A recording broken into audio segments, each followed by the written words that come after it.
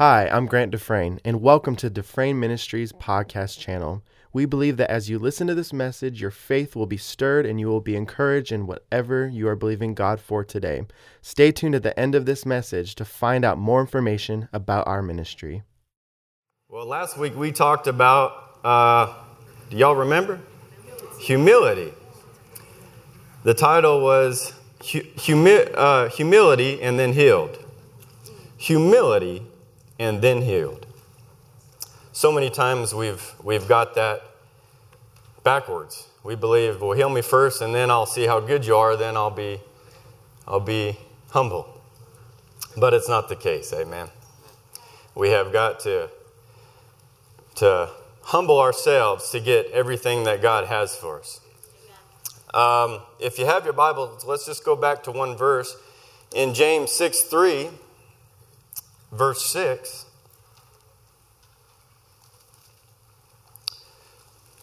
the reason I want to go back is because I want y'all to pick back up with me and remember what we looked at.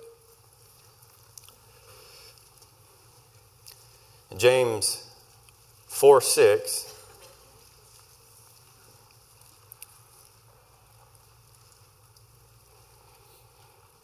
And it says here, if you have a highlighter or a pen, I want you to highlight it.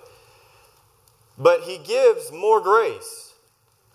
The word grace here is meaning the provision that God has provided for us, from it be financial to physical to healing to blessing to favor. All those things are covered under this grace. But he gives more grace. Therefore, he said, but God resists the what? Proud. The proud. But giveth grace unto the who?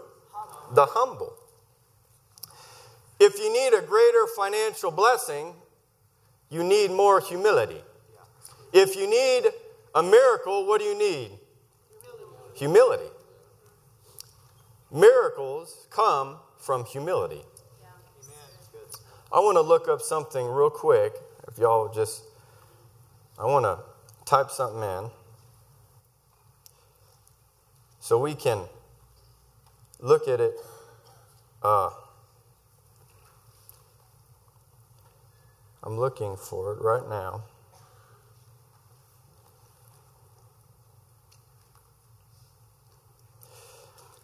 The word proud, I want you guys to hear this. The word in the dictionary means feeling deep pleasure or satisfaction as a result of one's own achievements and qualities about themselves or possessions of someone whom is greatly associated. So you can see how this would be rejected in the sights of God, because pride, or any level of it, associates itself with its own achievements, which is very dangerous. You never healed yourself. You never had your faith. Your faith was given to you by God through revelation. So to say, well, it was my faith that healed me. No, it was revelation from the Word is the reason that you are healed.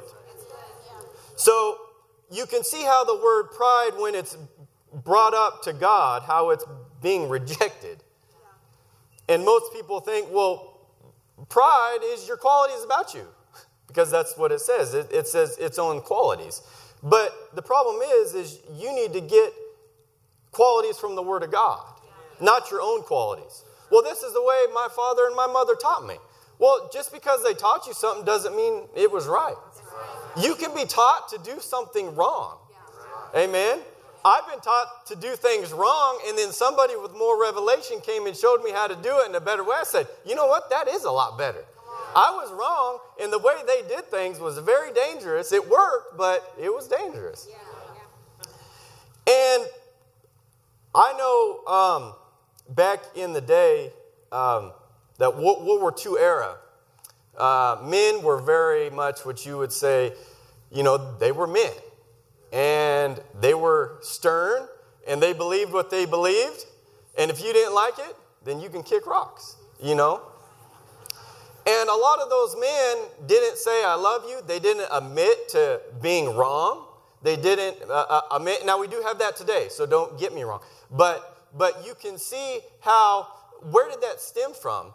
And what's behind it? Why wouldn't you say you're sorry? What's the point? Because I don't have to. I just don't have to. And I don't want to admit that I'm wrong. And a woman can't tell me I'm wrong.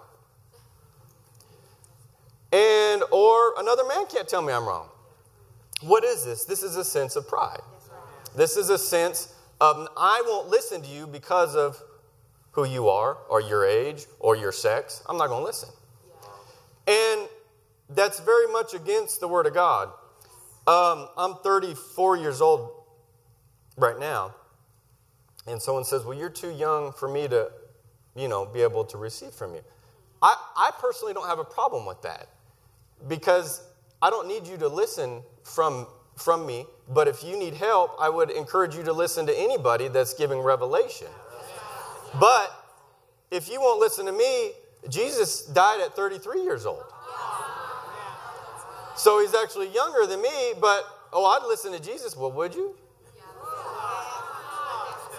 Well, he was ministering from the age he was 30 to 33 years old. Well, I will only listen to somebody of older age. Just be careful and put that in the Word of God. And if that's bothering you, if a younger person or a certain sex bothers you, take it back to the Word of God and ask God and say, Father, should I be bothered by that? Because humility asks before it lets that nature, what's that nature of resisting the revelation from a younger person? What's there? It's pride. It's a pride issue. It's being prideful. Well, bless God, I know more than them. Well, do you? Do you? Because I sure see a lot of older people asking for help on their cell phones to 5-year-olds. Is that true? Why is that? Because they have a greater revelation of how to work that thing. It's not about your age. It's about, the revelation you have, the knowledge you have. A lot of these computer techs are 8, 9, 10 years old. And they will hack into your bank account that you did working a hard life and rape it clean of every dollar and go and buy Fortnite garbage. So we have to understand it's not about an age, it's not about a sex. It's about revelation. If I hear a 5-year-old speaking revelation, boy, I'm going to listen. I'm going to listen, amen. So, we can't have pride if we need miracles. We can't have pride if we want a greater revelation of the Word of God. Amen. So it says here,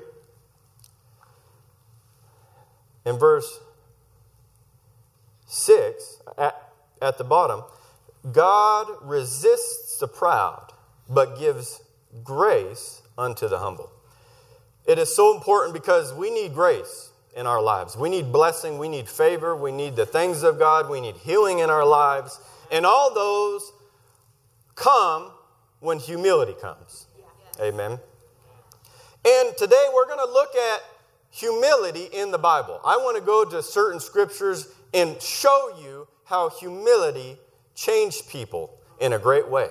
Amen. So the first place we're going to go is 2 Kings 5:9. 2 Kings 5:9. Because it's so important to get into the Word, and we need to get into the Word and put ourselves in these places that they're at. Because when you read a story, you have to use your imagination. In a movie, you don't have to use your imaginations because it's presented to you in a physical form. But when you read a book, you have to imagine what these people are going through, and it makes it in a greater way. Anytime you read the Word of God, imagine yourself in these places, because I believe you'll get a greater revelation of why these things are being said, why things are being done. But most of the time we read them through like a story real quick and don't grasp the big picture.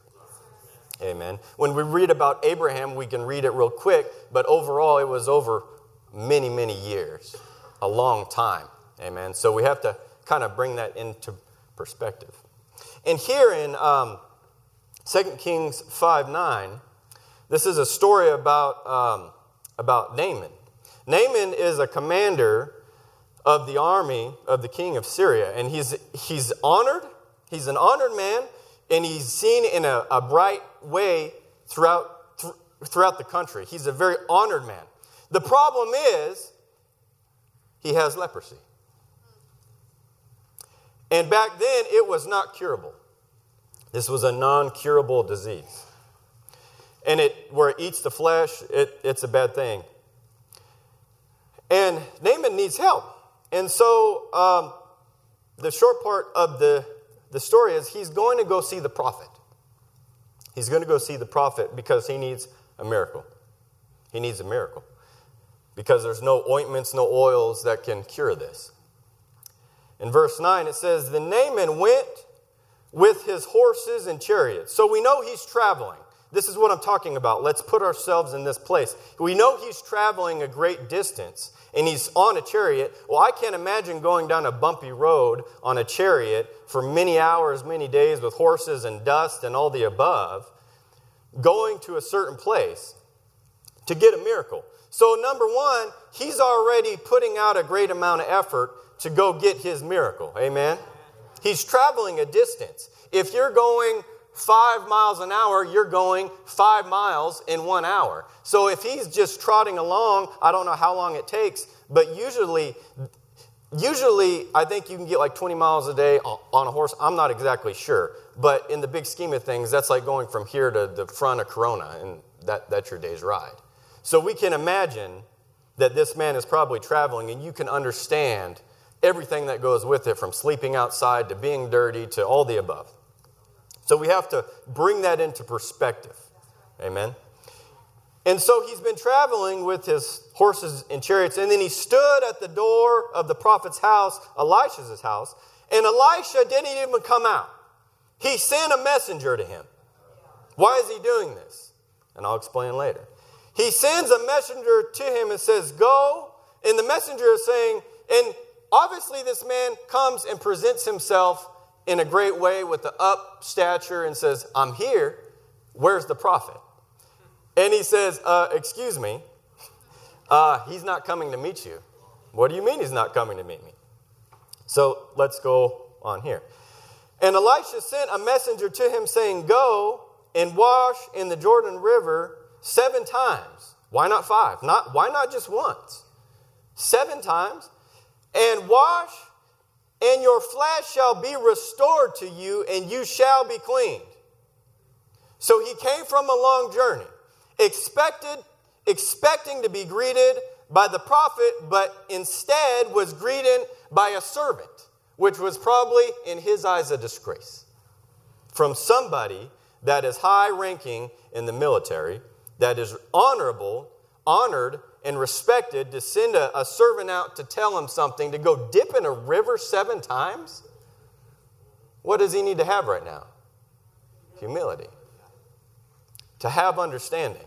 Even though your surroundings don't present you with understanding, you need to understand it. Amen. He said, "Go and wash in the Jordan 7 times, and your flesh shall be restored to you, and you shall be clean." But Naaman became what? Furious. Mine says furious. What is furious? That's like, I'm going to grab this chariot, I'm going to flip it over, I'm going to get my sword and throw it. Right? That's furious. Why is he furious? From what he's hearing. But did the servant just give him his answer for his miracle? He just did, but he didn't hear it. Because he's still on the first part that the prophet didn't come out and meet him. Amen. I love this part because it really puts us, where we live. "And he became furious and went away and said, 'Indeed, I say to myself, he shall surely come out to me.'" He's telling him to himself, shouldn't he come out and talk to me? Shouldn't he come out and talk to me? He's supposed to. He's supposed to come out and talk to me. "And stood and called on the name of the Lord and his God and wave it. He's saying here, why doesn't he just come out and talk to me, wave his hand on me, and God will heal me, and I'll be on my merry way? Because the prophet heard from God, and he knew that this would not benefit him to do that. This man needs to learn some humility. It's due to his stature, but he has to remember, and he's teaching him, God is greater than you. And I shouldn't have to come out and just wave my hand because of who you think you are. I'm giving you your answer, but you're refusing it by throwing a tantrum. Hello?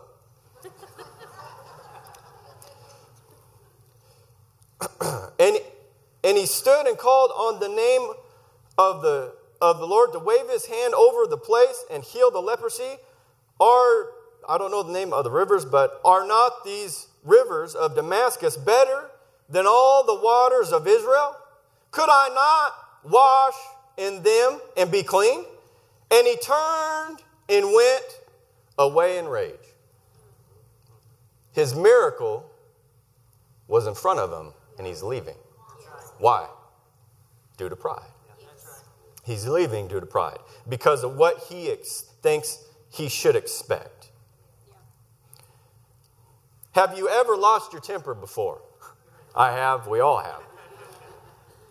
It's not about losing the temper. It's about, yes, it is, but what I'm mentioning here, it's about recovering from your rage, recovering from being furious, recovering from being mad. You can recover very quickly. You can. I have to remind myself of that. You know, I think, men, we have to remind ourselves, look, I can recover from this. Amen. And he turned away in rage, and his servant, who? His servant, came near and spoke to him. So the servant is seeing, I know you're upset, but we need to look at the big picture here. You have an incurable disease, and you are going to die. You're going to die. And his servant came and spoke to him and said, my father, if the prophet had told you to do something great, he's saying in person, would you have not done it? How much more then? Then he said, you go wash and be cleaned. So what did he do? He had to say, you know what? You have a point. You make sense. I see what you're saying. Sometimes you need to step away and realize that you're wrong. The problem is when you think you're right, even though you're wrong, and you're going to prove to everybody that you're right by being wrong, then that's a problem. What does he need? What does this man need? He needs a miracle. He needs a miracle. He needs a miracle, and he's going to get it through humility. Amen. If the prophet, and then it goes at the bottom, how much more then when he said to you, go wash and be clean? So he went and dipped 7 times. If I was going to dip 7 times and I was upset, I wouldn't just flop my head around, go 1, 2, 3. I'm going to dip and make it fully immersed. 1. And I'm going to get up and everyone's going, yeah, that was 1. 2. I'm not going to go for 6. If the prophet said 7, you better make it count. You better know your numbers. We're going to do it the right way. Amen. Well, why can't he just lay hands on me? It doesn't matter. This is what you're told to do. If he said jump up and down 7 times, you better jump up and down 7 times. Amen. So he went and dipped 7 times in the Jordan, according to him saying of the man of God. He did according to what the man of God was saying. And his flesh was restored like the flesh of a little child, and was clean. Did he almost miss his miracle? Due to pride. Yeah, he did. He almost missed his miracle due to pride. And he returned to the man of God and all of his assets, and he came and stood before him and said, indeed now I know that there was no God in the earth except in Israel. Now therefore please take a gift from your servant. So all of a sudden he's really humble. He's really crawling to the prophet's feet to say, I'm sorry. You were right and I was wrong.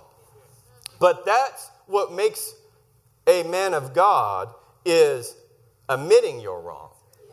Admitting you was wrong and learning from your mistake. I guarantee you, he would never make this mistake again. Amen. Last week, we talked about that your life is an aroma unto God. You say, Brother Stephen, that's ridiculous, is it? Just because you don't have understanding of something doesn't mean it's not important or it's not relative. There's stuff that I've heard ministers say, and I didn't know what they were saying, and it sounded half crazy, but I said, you know what? I don't know what they're saying, but maybe it's above where I'm at. Just because it sounds nuts to you doesn't mean it's not real, that it's of importance. And you say, Brother Stephen, that sounds crazy. A sweet smelling aroma. I think you can, I've met people that pride is radiating off of them. It radiates off of them that they are superior in every way. If you try to have a conversation with them, they've already done it, and they know how to do it better, and they're going to show you how to do it, and they're better at everything. You can't even have a conversation with these people because they got a one-up. Everything's just one-up. I've done that. Yeah, I've done that. Oh, yeah, I know somebody. Yeah, this and that. It makes it incredibly hard to talk to people. Anytime I get around people that are older than me, even people that are younger, I'm not talking. I'm listening. I get with ministers in the car, from Brother Richard to Pastor Simons to whoever. Even though they've told me the same story 100 times, what am I going to do when they tell me again? I'm going to listen. I'm going to listen again. I'm not going to say, I've already heard this story. You've already told me the story. Why? Because they may say something else in that story that I've never heard before that I needed to hear. Amen. Sometimes it's not about listening. It's about getting the spirit that's on them.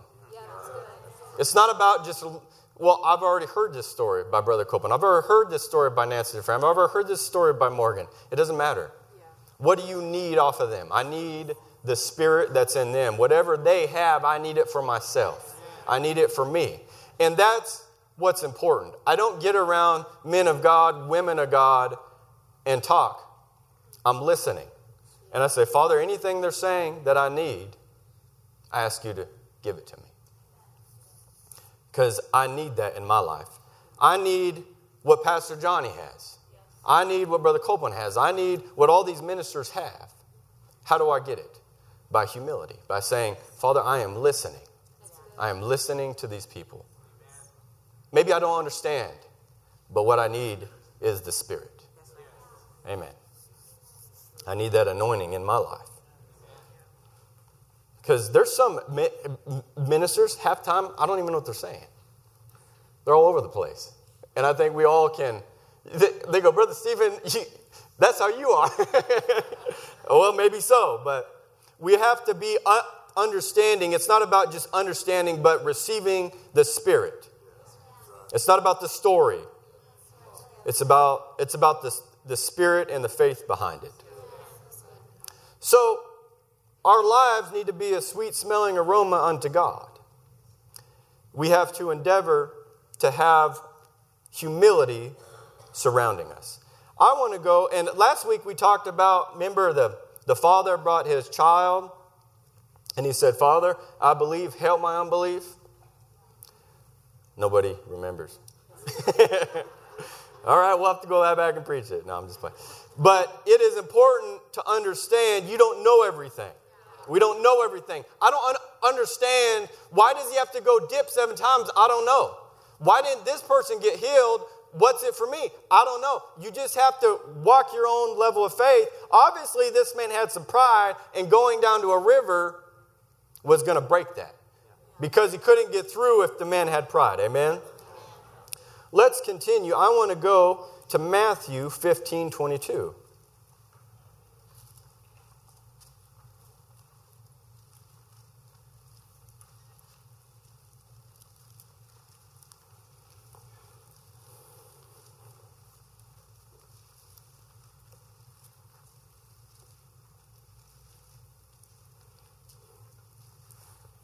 Now, I'm going to ask you again to put yourself in this scripture. Put yourself in this story. Let's not just read it like we usually read it, and I'll do my best to narrate this whole thing. And behold, it's Matthew 15:22. And behold, a woman of Canaan came from that region and cried out to him, saying, "Have mercy on me, O son of David. My daughter is grievously devil-possessed." Now, we see here from the first part, these words are regurgitated from what she heard in the surrounding area. So, number one, she knows where her miracle is. Number two, she's going to say what she thinks is correct to say. So far, we've seen that. And what she's saying is regurgitated from what she's heard in the village. She didn't know that he's the son of David. She doesn't know all this stuff. She's not even in the thing. Amen? But what does she need? A miracle. Let's not forget that. She needs a miracle. And this is what I'm talking about. You have to put yourselves in these scriptures and digest them. Have mercy on me, O son of David. My daughter is grievously devil-possessed. But he answered her not a word. Answered her not a word. If you came up here and wanted to ask me a question and I didn't even pay attention to you, and I just walked right past you and didn't even shake your hand, what would you think of me? Boy, that's really rude. Man, he doesn't like me. He doesn't like me. This woman needs a miracle. Brother Stephen, will you pray for me? And I just walked right past you. You would think, boy, that's a hateful thing to do. You declare that you love people, and you get up and talk about how you love people, but you don't even help me? Did she have that opportunity to think that at that time? Yeah, she did. Wouldn't answer a word. But what does she need? A miracle. And his disciples came and urged him, saying, "Send her away, for she cries after us now." So she went to Jesus. He didn't pay attention to what anything that she was saying. So then she continues on to get after 12 disciples. 1, 2, 3, 4, 5, 6, 7, 8, 9, 10, 11, 12. She's persisted at every single one of these. And I'm assuming if you're trying to get away from somebody and you're not answering somebody, you're probably walking. And when you're walking, this woman is following you, bothering you, and getting in your face. What does she need? She needs a miracle. And she's not willing just because someone's ignoring her, or someone's not doing her right, or said something that offended her. She's not leaving without a miracle. "Send her away, for she cries out after us." And he answered her. He answered and said, "It is not sin except to the lost sheep of the house of Israel." He's saying this doesn't belong to you. So now he's speaking to her. Let me ask you this. You don't have to respond. Is Jesus being good to her right now? Is he being good to her right now? Because most people would think, boy, he's being awfully hateful. Being awfully hateful. And we usually read this and we run through it, but really if we don't put ourselves, we don't see the real aspect of this whole thing. And then, but he said, he answered and said, "I was not sent except to the lost sheep of the house of Israel." He's saying healing is the children's bread and it doesn't belong to you. It doesn't belong to you. I'm sorry. Then she came and worshiped him, saying, "Lord, help me." So first words are regurgitated. Seconds are sincere. "Help me, son of David." She heard that, but now what is she saying? Help me. I need help. Help me. And if you worship somebody, what's the greatest way to worship somebody? By falling at their feet. And if they're falling at your feet and you're walking, what are you doing? You're going past them and they're laying back here and then they run forward again and get back in front of your feet. And then you keep walking, and they keep, what is she doing? She's persistent. Yeah. She's not giving up. She's not letting what she heard faze her. She's not saying, well, you get up and talk about the love for people. What about me? And then he says, well, I'm not sent to you. Well, what kind of God is that? That not even sent to help me? You know what? Forget y'all. Forget y'all. I won't have anything to do with a bunch of prophets walking around healing folk. Won't help me. And most people, and I put myself in that same thing, would probably get upset. Amen. We'd be upset. She came and worshiped him, saying, Lord, help me. But then he said something else. But he answered and said, it is not good to take the children's bread. Healing is the children's bread. You see that? It is not good to take the children's bread and throw it to the little dogs. So she's worshiping at his feet, and he says he's calling her a dog. Now, most women, if a man called you a dog, woo, dog, what do you mean dog? Woo, dog, but what does she need? A miracle. Don't matter what you call me right now. You call me the worst thing in the book, because I need a miracle.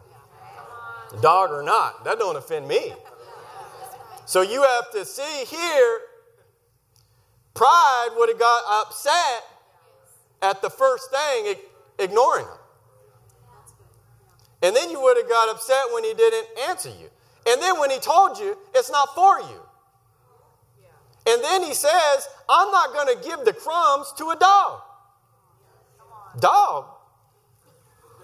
I'm going to go tell my husband. I'll be back.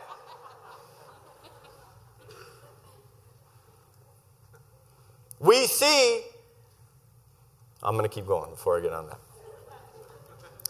But he answered and said, it is not good to take the children's bread and throw it to the little dogs. But she needs a miracle. And she said, yes, Lord. So she's agreeing and saying, you're right. You're right. Yet even the little dogs eat the crumbs that fall from the master's table. Do you think Jesus is smiling when she said that? Oh, yeah. He's smiling, and he's looking at his disciples and saying, you guys, come on. This is serious. She is a persistent rascal. And Jesus answered and said to her, O woman, what? Great is your faith. Great is your faith. Why does she have great faith? Because she set down pride and pulled in humility. Pulled in, if you kick dirt in my face, if you step on my hair, if you call me bad names, if you ignore me, it doesn't matter. It doesn't matter. Because I'm here for help. And I'll do whatever it takes to get help. As far as I know, there's only two places that Jesus said, great is your faith. And this is one of them. And it's due to humility. Nothing else. But humility is saying, whatever you say about me is true. But help me. Help me. Amen. Great is your faith. Let it be unto your desires. And your daughter, and her daughter was healed from that very hour. So we see here, when we diagnose this, she was called not nice things. Jesus ignored her. If Jesus ignored you just for 1 second, you'd probably say, that's it, it's over. He don't love me. He never did like me. And so, even though that's something that didn't belong to her, through birthright, through where she was from, it didn't matter. And Jesus said, great is your faith because of your humility. Amen. It's so important that you have to remember in life, you need God in your life. And when you say, I'm a self-made person, I'm a self-made man, I'm a self-made woman, you've gotten out of the realm that God can bless you. Gratefulness is being humble enough to say, everything I have is because of God. Everything that I'm going to get is because of God.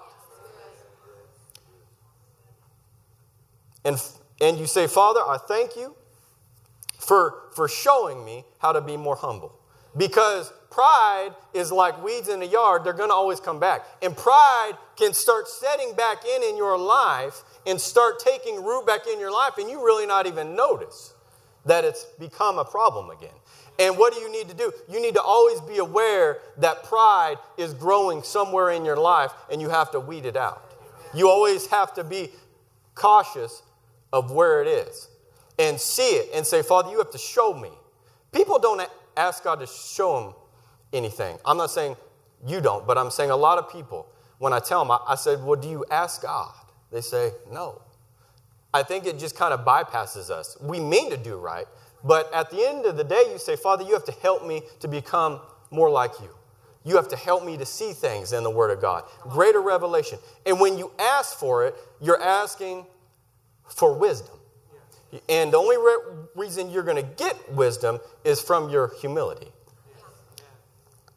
God doesn't give wisdom to the proud. He doesn't. And he doesn't give favor to them. He doesn't give anything to them. Most of the world is so full of pride that they will literally die going to their graves due to pride. They would rather get in a car accident and die just to prove they was right. Right? They think, most people think they're superior to what the other person is. And this is a very dangerous thing. There's somebody else that always knows more than you. People think in business, I don't want to work for the man anymore. I don't want to work for nobody anymore. I want to work for myself. Well, let me tell you something. You're always going to work for somebody. Even if you own a business, you have customers that you're working for. And it's a delusion of pride to think, I don't want no one over me. I'm going to do what I want to do. Amen. So you have to understand that you don't bite the hand that's feeding you. If you don't want to work there, fine. But you need to understand, why are you saying that? What's based on that? Why are you saying, I don't want to work for the man? What's the point behind it? Well, because they got a foot on me. Well, maybe they do, but you know what? Right now, you're getting paid by them. So it's best for you to shut your mouth and say, you know what? I'm grateful that they gave me a job. Because there's a lot of people out here that don't have a job, and I'm grateful for this. And when you get grateful for what you have, God can bless you to a greater measure. Amen. Don't ever get ungrateful. Be grateful for everything you've got and give God glory. I mean, if you have just a little bit of food in your house, you go, well, thank you, Father, for the groceries I do have. And the natural man wants to complain. Trust me, I know I want to complain too, but that's natural. What's your spiritual saying? Your spirit man says be grateful. Because being grateful is humility. Because ungrateful gets to it's owed to me. It's owed to me. That's a big thing we're saying in our society today, that things are owed to this generation. For what? What is it owed to you? What is it owed to you? Because 80 years ago, men got up every morning, women, and they went and worked hard jobs. Now, if it's a hard work, I was talking with somebody recently, and they hired somebody, and they had to do some manual labor, and they quit after the first day. They're done. I don't want to do it. They want something easy. They don't want to work. I want something easy. And you know what? Everything's going to fly right past them in life. Because they think they're looking for something that doesn't exist. They're looking for the secret rabbit hole that gets them to be a millionaire. You can't get wealthy through God's word and being prideful. It can't happen. Because God won't put somebody with wealth to squander it away on riffraff. If you have anything from God, or you want anything, you better declare it unto God and dedicate it to God. Every dollar you have, every dollar I have, if you commit it and say, it's all yours, Father. And anything else that comes in belongs to you. Then God can use you. Amen. It's when you get, well, it's my money. Oh, it's your money. Well, I'm believing for more money so I can have more money. I'm believing for your money that you give me so I can have more. Oh, really? So we have to be very cautious about this pride that gets in. Don't leave without what you need due to pride. Don't leave a sermon and get mad at the preacher for what he said. I've seen many people walk out of a service because of what something said, and I can't imagine ever doing that. Just because they're literally leaving because of lack of understanding. And this is what they did to Jesus when he said, eat my flesh and drink my blood. They said, that's it, we're leaving. They could have got a lot more revelation, but they declined it. Due to one thing they didn't understand. And you're not going to understand everything, but it doesn't matter. You just sit there and go, I don't understand, but that's all right. Most of the things you saw in school, you never understood either, but you still went. I don't understand all them squiggly lines and cursive and all that stuff, but you know what? I'm there. Amen. Romans 12:3 says, for I say, through the grace given to me to everyone who is among you. Let's go there. Romans 12:3.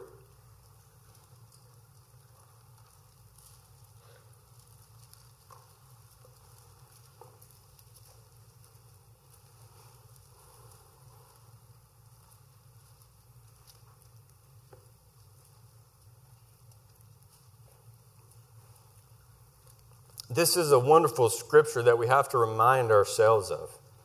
Okay? And it says here, for I say through the grace, it's Romans 12:3. For I say through the grace given to me to everyone who is among you, not to think of himself more highly than he ought to think. This is a problem that a lot of us have. We think more highly. We think we're more qualified than we really are. I've seen people come and do jobs and they said that they're so qualified, they know what they're doing, and they about cut their hands off doing something because they really didn't know what they were doing, but they're talking a bunch of talk and think they really know what they're doing. You have to be sober about where you're at. That's what that lady said. She said, you need to help me. I need help. I don't know everything right to say. I don't know what to do, but I'm going to worship you, and I believe I'll get my miracle, and you cannot offend me. Whatever you say. And this is what did not think of yourself more highly. Because if that woman did think more highly of herself, she would have walked away when she first tried. Because I don't deserve this. You don't deserve anything. You don't deserve anything. But through the grace of God, you can have everything.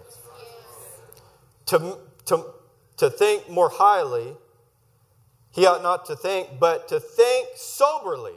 That word soberly is to not fantasize about your own accomplishments, to not fantasize about how great you are and what you can do. Amen. But to think as God has dealt each one the same measure of faith. So it's important that we think soberly about where we are and about what we believe. And you may have doubt in your heart, but you get up and say, I don't have any doubt in my heart. You're lying.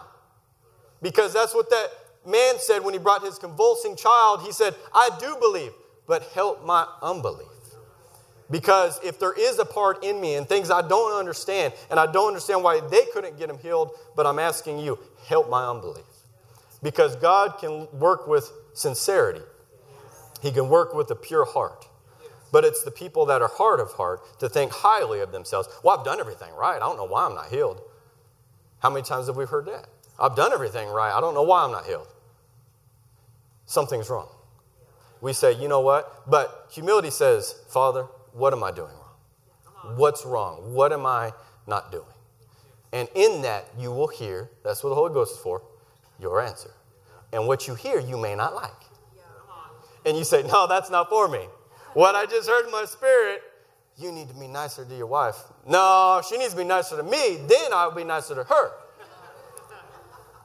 So you see how this is? You need to stop lying about things. Well, I don't really lie. I just say, okay, show me how to not lie. Show me not how to be exaggerative. Show me how to be these things. Because when you get in the Word of God, even these things that you exaggerate are things that are that you've done in your life, you can't be doing anymore. You have to stop this stuff. Because you create a finer walk with God. Because if you do that with people, you're personally going to do it with God, and it can't be. Amen? So it's important that we think of ourselves not more highly than we ought. And when I hear, Morgan will tell me stuff about people about tragic things happening to other Christians. And you can, and I'm training myself, and I praise God that me and my wife are training ourselves. But when I hear these things, they're tragic. And instead of saying, well, why don't they just believe God? Why don't they just believe God and get their miracle? Well, obviously they're doing something wrong. But instead, my first place I go to is compassion. You need to teach yourself, the first place you go when you hear somebody else's that they died of cancer, to say, oh, Father, thank you, Father, that you're showing me where I don't miss it, Father.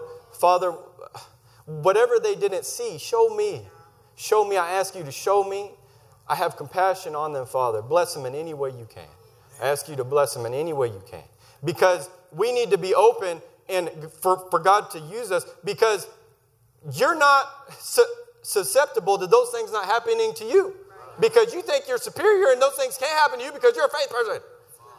But really, that is creating a void, an open door in your life that sickness can come in, because pride is part of Satan, and those things can get in because you don't see them.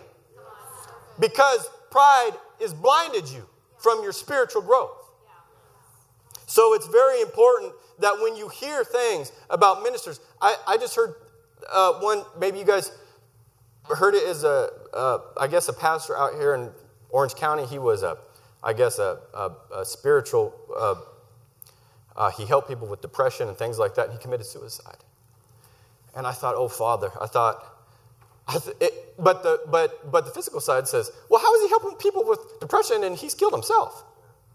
That's from the physical realm to say, or the physical man said, well, how can he help anybody? Right. Well, bless God, the man's dead. He's committed suicide. His family's without. He's got young kids. They don't have nobody. What do you need to have? Compassion. Compassion to say, Father, I don't know what he didn't see, but he didn't see something. And I ask you to show me, because I may come up to that one day as myself.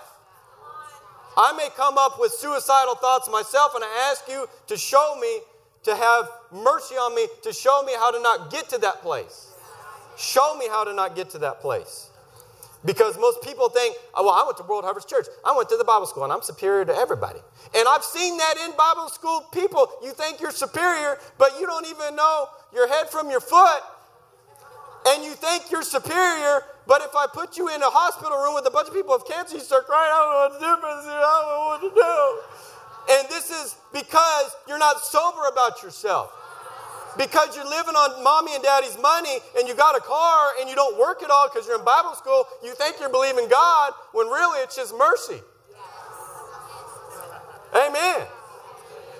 And so, but we have to think very soberly about ourselves to have mercy that you don't know everything, because if you say that, then God can use you in a great way and he can bless you. Say, Father, I don't know if I'm believing correctly, but I ask you to help me. I ask you to help me. I don't know why this person is a Christian and is dying from cancer, and they don't know either, but I know you're revealing it to them, and I refuse to take that thought, but I ask you to show me how to never get to that place. I ask you to show me. And he's going to start revealing things to you, and you have to conform to him. The word says you're transformed. You're transformed. You become something else. You're not the same anymore. Amen. Are y'all being helped? Obadiah 1:3 says, the pride of your heart has deceived you. The pride of your heart has deceived you. Because pride, it puts a wall around everything else, and it only sees its own superiority. Whatever you say, it only sees itself as great. And it's a deceiver. Pride is a deceiver of man, of young people. That's why they say young people think they can do everything because of pride. Because they're blinded by their age, by their stupidity. When old people say, you're going to kill yourself. You know, I'm not. Sure enough, they're dead in a week. Why? Because these people have learned something. They've learned something. So it's very important that you don't deceive yourself, because you can think you're better or you've done something better. That's why you're blessed. Praise God, I'm blessed. I know. But instead, you need to always realize there could be a smoke cloud of pride in my life, and I'm not able to see it. And that's why it's so important that that you put yourself under a magnifying scope and say, Father, show me what I need to change in my life. Amen. Pride tries to outdo everybody. One thing I have to remind myself is without the Father, I can do nothing. Without the Father, I can do nothing. And it's so important because when you realize that, you realize you're releasing yourself of the obligation to try to be wealthy or try to be better because God's going to put you there on his own through you learning in the Word. That's why over in Joshua it says meditate therein day and night. And when you do these things, you'll learn that pride is not of me, and you'll learn that I am love and that you need to walk in humility. And when you do that, I can use you in a great way. Amen. Let's go to John 9:6.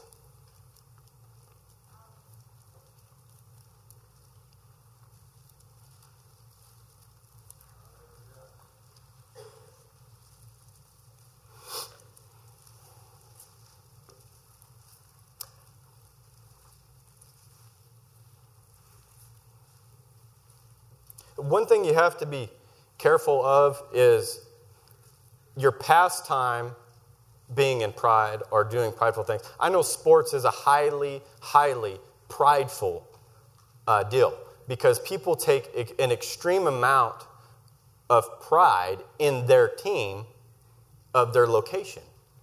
But in reality, these players are bought and paid for by a multimillionaire that owns the team that is making money off of your love for the team.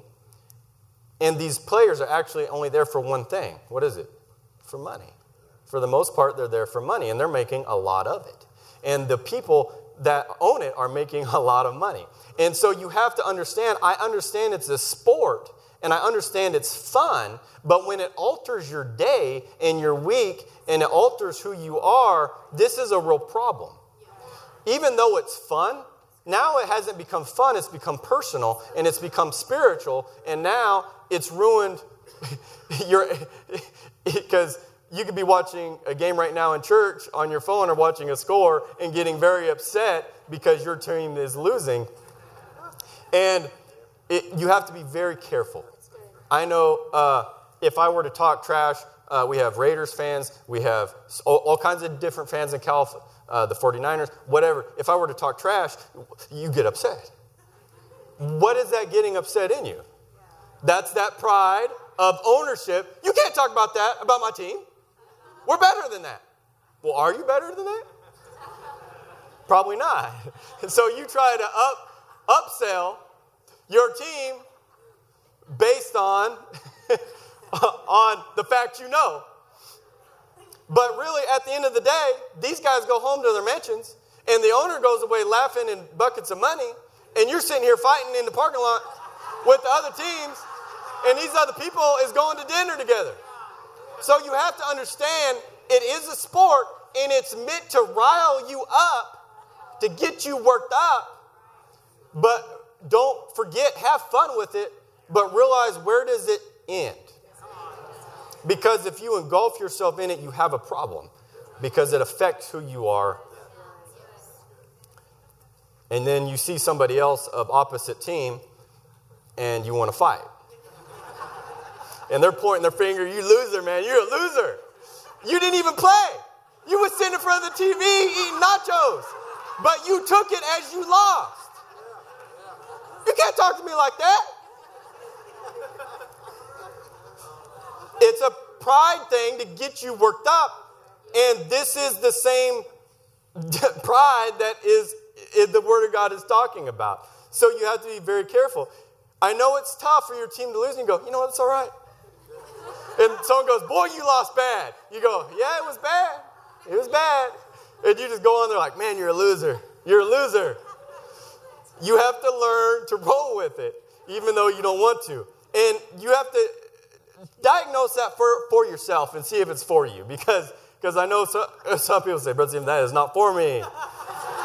So I ask you to ask your spirit man to say, How should I act when my team loses? How should I act when they win? Should I walk with a high chest when they win? Should I want to fight when they lose? So this is something we need to learn. Amen. So here in John 9:5 or 9:6, Jesus, let's go back to verse 1. Let me see. So we know here that Jesus is walking through and he sees a man that is blind. And let's go to verse 6. And when he had said to these things, he spat on the ground and made clay with saliva. Why is he doing this? Why doesn't he just lay his hands on him and he'd be healed? At the end of the day, it doesn't matter. Because he needs a miracle. This man has been blind from birth. And you have to think about the man when Jesus comes. He doesn't even know who Jesus is. He's standing there staring at the sun. Okay? So, with that being said, you take anything. But I'm sure when someone puts sand in your eyes, you'd be a little bit like, whoa, man, what's going on here? Putting sand in my eyes. But you have to remember, it doesn't matter about what's happening. It's about what am I going to get. Amen. So the ground and made clay with the saliva. So he spit. So ask yourself, if someone were to spit in dirt and put it in my eyes, would I accept it? And anointed the eyes of the blind man with clay.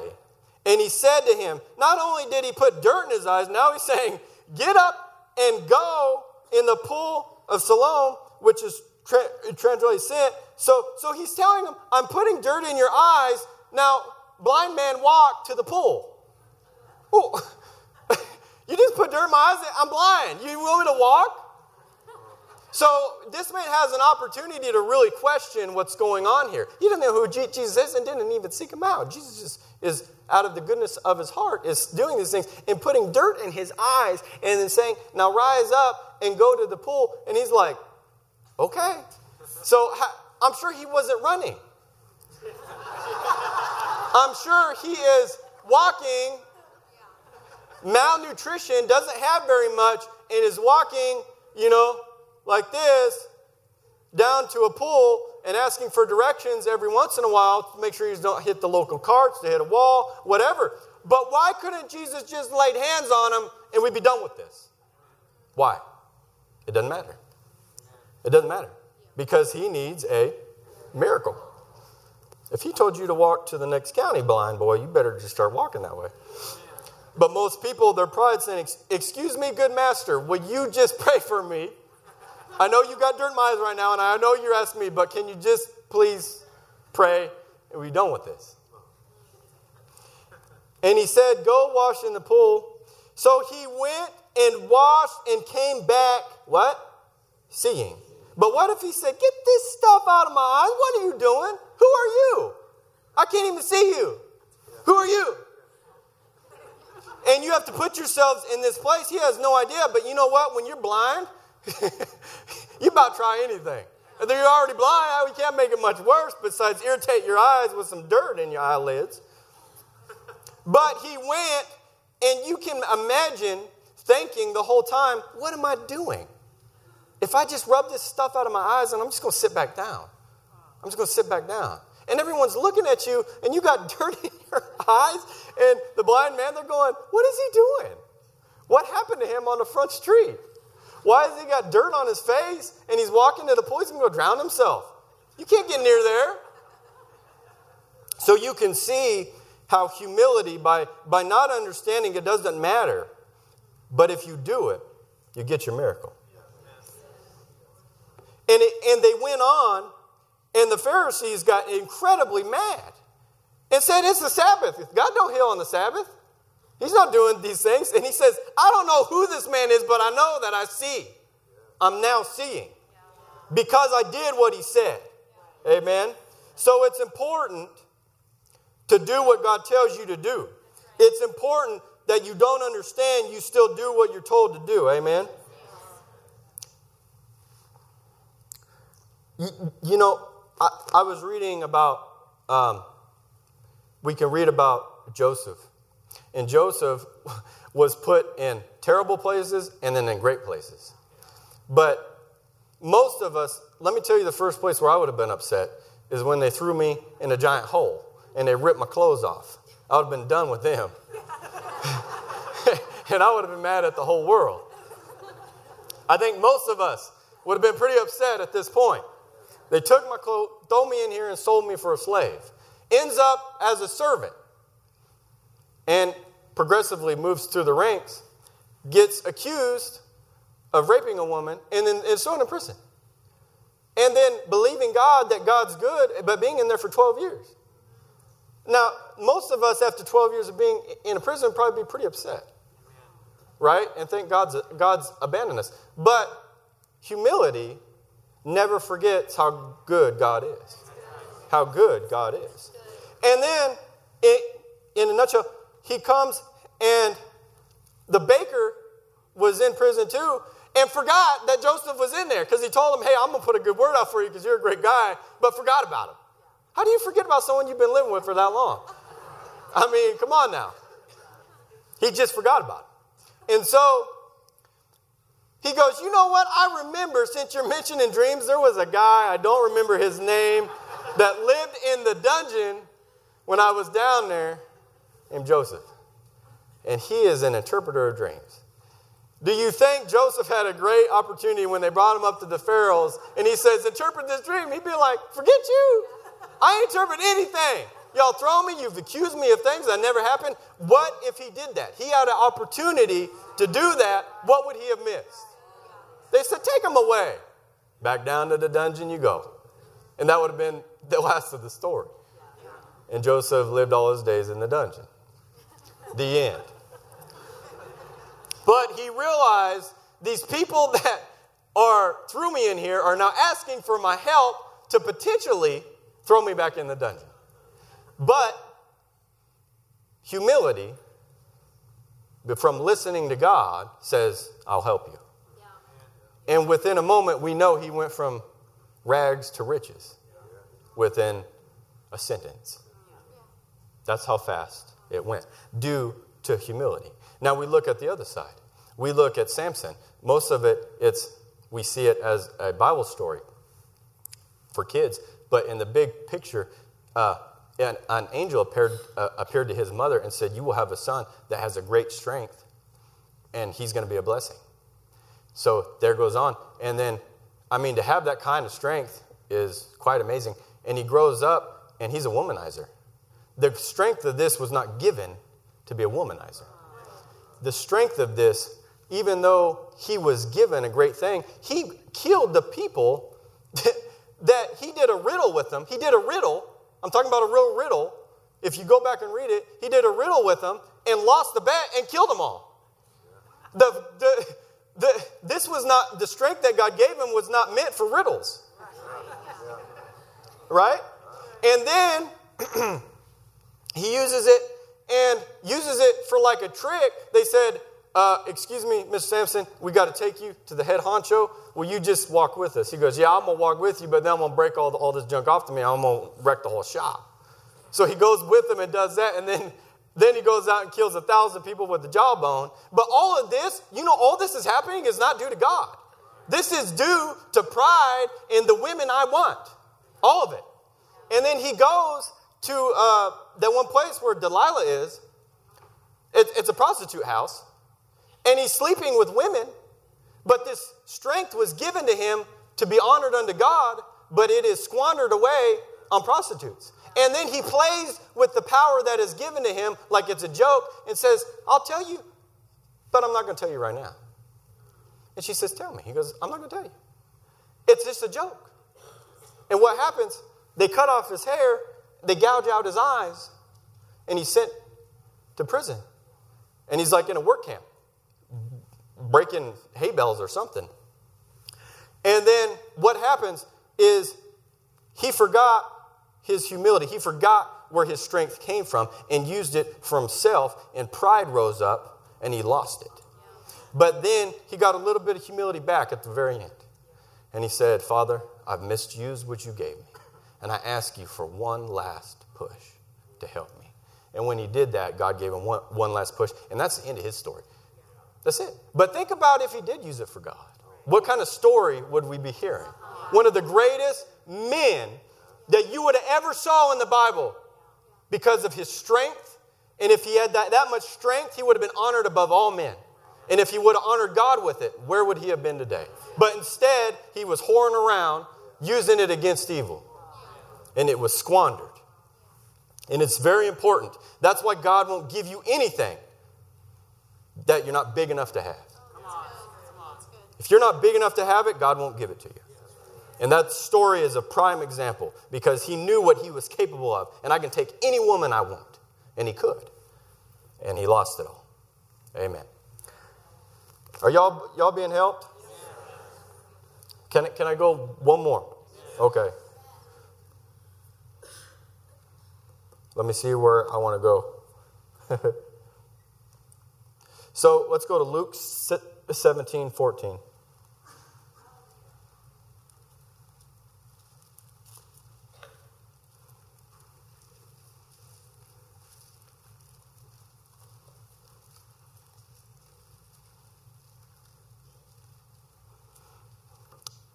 Luke 17:14.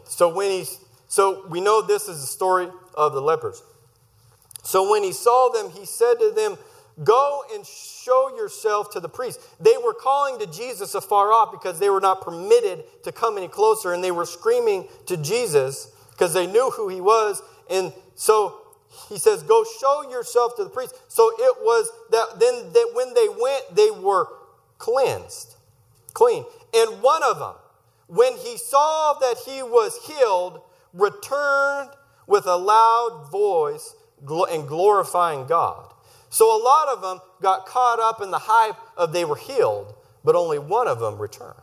And then he fell down with his face at the feet of Jesus. Think about what you just got back. Think about what you just got back. Your family is now within reach to you. You can get your job back. You can get your life back. You don't have to be living in a cave no more. You are incredibly grateful. But these men took off running out of excitement, but forgot what they need to do first. And he fell down at his feet, giving him thanks as he was a Samaritan. And Jesus answered and said, "Were there not 10 of you clean?" What did he expect? He expected them to come back and glorify them. But were there not 9? And when they were not found, he returned and gave glory to God, except for the foreigner. And he said to him, "Arise, go, your faith has made you well." So it is important because humility is incredibly grateful for everything it gets. And when you fall at the face of God and you fall at the face of Jesus and say, "Father, I don't understand everything, but I ask you to help me." And when you do that, God can use you in a great way. Amen. Have y'all been blessed today? We trust you've enjoyed this message. Visit us at dufresneministries.org to learn of our upcoming meetings, share your testimony, become a partner, or visit our online store. This program has been made possible by the friends and partners of Dufresne Ministries.